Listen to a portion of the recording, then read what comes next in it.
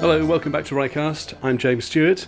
One of the best things about living in Rye is the amazing amount of volunteering that people are doing. Pretty well everyone does some form of volunteering.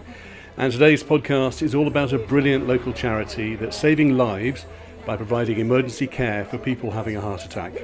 I'm at Sutton's on Sea Road in Winchelsea Beach, where Rother responders have just installed their 20th defibrillator. That's a piece of kit that can give an electric shock to restart the heart. And today the charity is training local people how to use it in the hope that more people know how to use the equipment and hopefully save more lives. Not just in Rye, but also in all the surrounding villages. There's a big gazebo set up outside Sutton's fish shop. 3 volunteers from the charity are showing us how to use the kit with the help of a plastic dummy.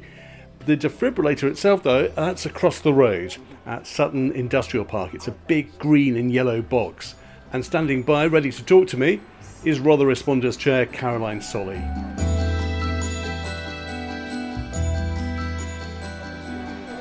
Follow the voice prompt calmly. This is our 20th defibrillator in the local area, so we're really pleased about this. We've put it in here because on this stretch of road heading out towards Winchelsea Beach, there isn't any other defibrillator really. They've got to go into Winchelsea or all the way into Rye. So we've put one up here at the industrial park because there's obviously a lot of people working here, but there's also many houses nearby. It's on the national system so that you can find it. If you phone 999, they will direct you to where the nearest defibrillator is. All of our defibrillators are the same brand and type, so that when we train people, if they come across one, hopefully it looks familiar. But all defibrillators work in the same way. They're all very simple. They've all been designed for someone who has no experience, no knowledge to use. And no one should ever be scared of using one because the ambulance service is going to guide you through how to use it. We're going to do some training in a moment or two. I was going to talk to you about being scared to use it because actually it's a big deal, isn't it? It is, but you have to remember that you're giving that person a great chance at coming back to life. And if you don't use it, they haven't got a hope. So if you have got somebody who's unconscious, not breathing, has had a heart attack, then don't be scared. The machine is going to do the work for you. The machine knows what it's doing. It just asks you to do a couple of simple steps first, including right at the beginning telling you, phone the ambulance service. Because if you haven't, no one else is coming to help you. It's good news. It's the 20th one here in Rye and the surrounding area. We have sort of 20 within the local vicinity. There are lots more within Rye. Some of them are private businesses or organisations. So don't want to take the credit away from others who've also got them. So, for example, the rugby club, the cricket club, a lot of private businesses also have them. They're open to the public to use. And they're all stored on the national database. So when you phone in, if you were in the centre of Rye, the ambulance service is probably going to say to you, oh, you're in Rye, there's one at the George, there's one at the Mermaid, there's one down at the station, for example. And not all of those will be ours, but it's great that there's so many in the local area. So the key is that you need lots more people to know how to use it. Yes, because the ambulance service is going to tell you where it is. We just want people to be confident that they'd actually pick it up and use it. It's like having a fire extinguisher. You hope it never gets used. It's nice that it's sitting in the corner, but if you have a fire and no one wants to pick it up because they're not confident about how to use it, then it's pointless. And there is a chance that if you do phone 999 and you've got one of these things handy, then somebody from Rother Responders will be there first before the ambulance. Absolutely. So as a local charity, we are not just about placing defibrillators and training members of the public in how to use them. We're also trained by the NHS, by CCAM, the local ambulance service, to provide an emergency response alongside the ambulances. Even with the best will in the world, even if you had hundreds more ambulances, there's always going to be occasions where they can't get to you as fast as you'd like. So we have a team of volunteers who are equipped by the ambulance service, trained by the ambulance service, and we get there in advance very often of the ambulance crew to provide life-saving care before they can get there. So yes, if you pick up a defib out the cabinet and you've called 999, one of us might turn up in our little red uniforms instead of the green ambulance uniforms to help give you some support until the ambulance gets there. So you must be always on call. We do a certain number of hours every month. We do a minimum number of hours, but we can volunteer to do as many hours as we like. It's a great job. It's a great way of giving back to the community. Quite a few people here at Sea Road in Winchelsea Beach. Let's go and have a go, shall we? Okay. Adult mode. Follow the voice prompt calmly. So we've crossed the road. It's quite a busy road, Sea Road here in Winchelsea. The gazebo is up. Sally Savoury is one of the volunteers who's going to give me some training. Sally, how come you got involved in all this? It's something that I'd wanted to do for a long time, in that it's a way of really contributing to the community, to doing something that's very useful. I feel very strongly that in our rural communities, if there are opportunities to volunteer and to get involved, then being a first responder is a perfect way of doing that. What happens when you get the call? We will receive a text message telling us where to respond to. There'll be an address. You'll get a very brief sort of idea of what the nature of the call is, what the medical issue is, and then we will drive there. We stick entirely to the normal rules of the road. We get no special dispensations for going fast or anything like that. So you don't have a blue light or anything? We don't have a blue light, no. No. And then we'll arrive at the patient's house. We have quite an extensive kit that we carry with us that will include things like a defibrillator. It includes oxygen, a selection of dressings and bandages, and some medication. Well, we're going to do some training in a moment or two, but you must have been in some fairly hairy situations. They don't feel hairy given the nature of the training that we've received, and we do have a scope of practice that means there are certain scenarios that we don't go out to.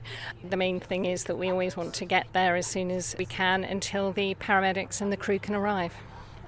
So in front of us we have a plastic dummy and the defibrillator. What do you want to show me?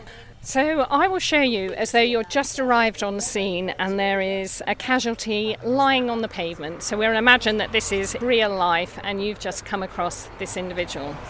The first thing that we always say to people is check for danger. As you noticed, it's quite a busy road, so you'll want to look around, make sure it's going to be safe for you to get down and attend the casualty. You might want to think about what has caused the casualty to be on the floor. Is there an electrical cable? Could they be down there with a shock? Could there be a gas leak? Could there be something that's not just medical for that patient? When it's safe for you to approach and you know that everything's going to be okay, switch the defibrillator on. Call emergency medical services now. While this is going on, you can continue to do CPR. Remove all clothing from chest and stomach. Rip clothing if necessary. So this is where the machine is deciding whether a shock needs to be given. And you can hear it's just said a shock has been advised. Shock delivered. And then you'd continue CPR. CPR now. Press the flashing blue I button for CPR voice prompt. First.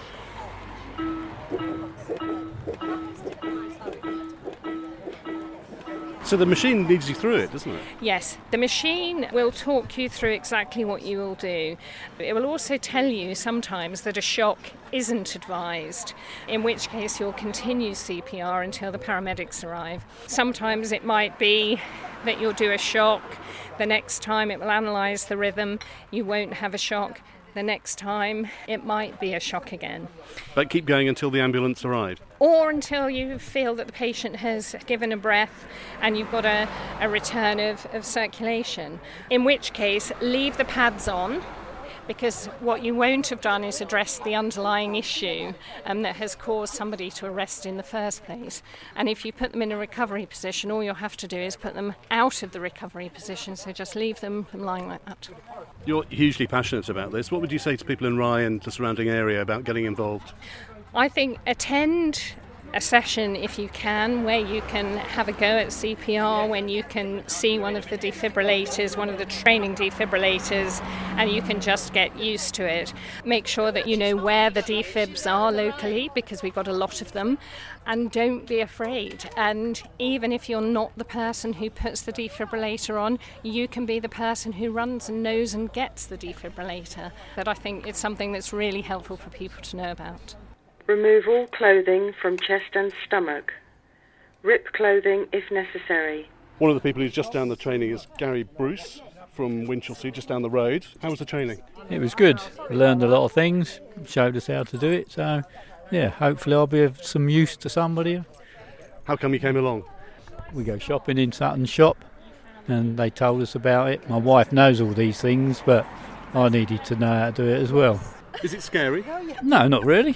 It's just a difference between doing it to a man and a woman. And you'd feel confident if somebody had a heart attack nearby to be able to pick up the kit and do it? Yes, definitely. Good chance you could save a life. Oh, could do, yeah. All my friends are very old. Well, fingers crossed that you don't have to use it. Good to see you. Yeah. Do not touch the patient. Analysing heart rhythm. Jeff Foots here from Winchelsea Beach. You've had the training, Jeff. How was it? Excellent. It was really a refresher. We did a training a few years ago when we had it installed at the Winchelsea Beach Community Hall. Why do you feel so passionate about it? Why have you got involved? Well, you never know when you're going to need it. Just when you don't expect it, I expect. Has that happened yet? A couple of years ago, there was an incident at the caravan park, and we recently had the defibrillator installed outside the hall. They used it. Fortunately, they didn't need to administer the shock. Is it daunting? Did you find it scary to do? No, not really. I don't think so. You just have to keep a cool head. You'll feel confident in real life to use it? Oh, well, that's different. You just don't know until it happens, do you? Shock advised. Stand clear. Press the flashing orange button now. Deliver shock now.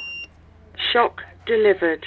We're at Sutton's Industrial Park, across the road from Sutton's itself, one of the big landmarks in Winchelsea Beach. The owner currently, Una Sutton. You took this over about a year ago, didn't you? Yes, I did. August the 4th last year.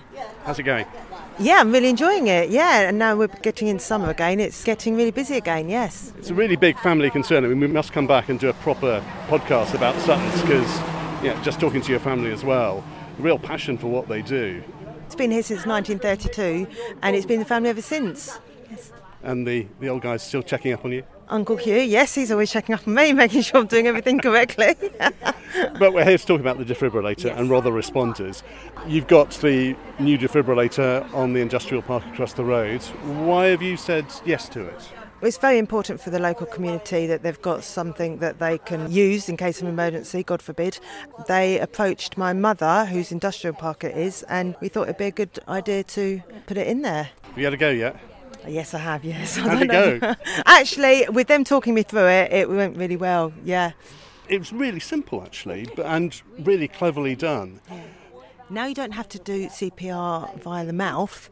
It's a lot easier to do the compressions and not have to worry about everything else. And the machines are absolutely amazing. They talk you through step by step and they show you with diagrams where to put the pads. And hopefully people, if they need it, will know where it is. So tell us exactly where it is. If you go along Sea Road, coming from Rye, you'll see an industrial park on the right-hand side and a little fish shop, Sutton's Fish Shop, on the left-hand side. It's on the right-hand side, just in the entrance of the industrial park. It's a yellow and green machine. And it's got the code written on the outside so that you just tap it in. You don't have to find anybody else. Just pull up wherever you need and take it. And it feels like you're giving something back to the community. Yeah, definitely. Yeah, it's great having it there. Yeah, we're really impressed and we're really proud to have it. Begin CPR now. Let's go back to Caroline. Were you any good? Did you pass? Flying colours every time. Good, that's what I'd like to hear. So what do you get out of it? I get out of it being part of a lovely small local charity where every single penny that we raise goes towards buying new batteries or new equipment, not a penny for anything else. I also get out of it that I know that in my local community that we're increasing the chances for someone who's taken ill, not just needing a defibrillator, but other incidences as well. The reason I joined the responders and the NHS programme in the first place was because of a couple of personal incidences that had happened locally. You know that even with the best will in the world, they can't be everywhere. paramedics. So if you can learn some life-saving skills and hopefully help your local community. But your background isn't, the NHS isn't being a responder, is it? No, it isn't. I originally started off running nightclubs and then somehow ended up designing medical devices. But that's not why I got into it. And you don't need a medical background. Most of our volunteers have no medical experience, no medical background, just the incentive to try and help. We enjoy it, and it's a nice local community team. And you've saved lives. Occasionally, yes, and it does give you a sense of reward, I suppose, that it's all been worthwhile, the hours and the training and everything else. I don't think there can be anything better than whether it's just holding someone's hand who doesn't feel very well to reassure them, or whether it's at the other extreme of actually providing what we'd call life-saving care. I think there's an important role for us to play. Very often just the sight of us turning up 5 minutes before the ambulance provides the family and the patient with a huge sense of relief that someone's there. What about the reaction afterwards? Do people thank you? Do they get in touch? We have lots of people that perhaps we've seen before we bump into in the street who say thank you. Sometimes they get involved in other ways, perhaps by fundraising, things like that. But that's not required. That's not why we do it. It's nice to know that we're appreciated. And I think a lot more people are getting used to seeing our red polo shirts around town. And for anybody who's listening to this or reading about it in Rye News, how do people get involved? There's two ways. You can either get involved by becoming a responder like myself. In fact, they're opening the interview process again in October this year. We're always looking for more people, especially in the surrounding villages around Rye, because often that's where it can take a little bit longer for an ambulance to get to you. So you can go the full Monty, if you like, and become a responder like myself, or you can just help us in other ways. We have people who live close to some of our defibrillators who check them for us on a regular basis, just to make sure that they're working properly, etc., and let us know if there's any problems with them. Because obviously we cover quite a wide area. It's a long way to keep driving around looking at them all. So there's ways like that to get involved, or coming along to one of these days just to learn how to use a defib, because we just want as many people as possible to feel confident about getting involved if they see somebody taken ill. So what, hundreds of people around here have been through the courses, do you reckon? Thousands? I would say thousands. I've been with Rother Responders for 6 years. It's been in existence for quite a few years, more than that. And every year we do dozens of events where we train many people. And so, yes, I would like to think that there's thousands across Rye and the surrounding areas that now know how to use a defib. It's a really, really brilliant thing that you're doing. But you're not replacing the ambulance, are you? No, not at all. All we are is an extra pair of hands to hopefully get there a little bit in advance. We're not there to replace the ambulance crews. We often can turn up at something at exactly the same time as the ambulance crew, and they will still ask us to stay, because sometimes just having a third pair of hands to assist them, whether it's moving the patient, helping with equipment, whatever, they like us to keep there and stay involved. So we're just an extra pair of hands. Really good to see you all today. What's the model called? I call him Barney, but I don't think he's got a name.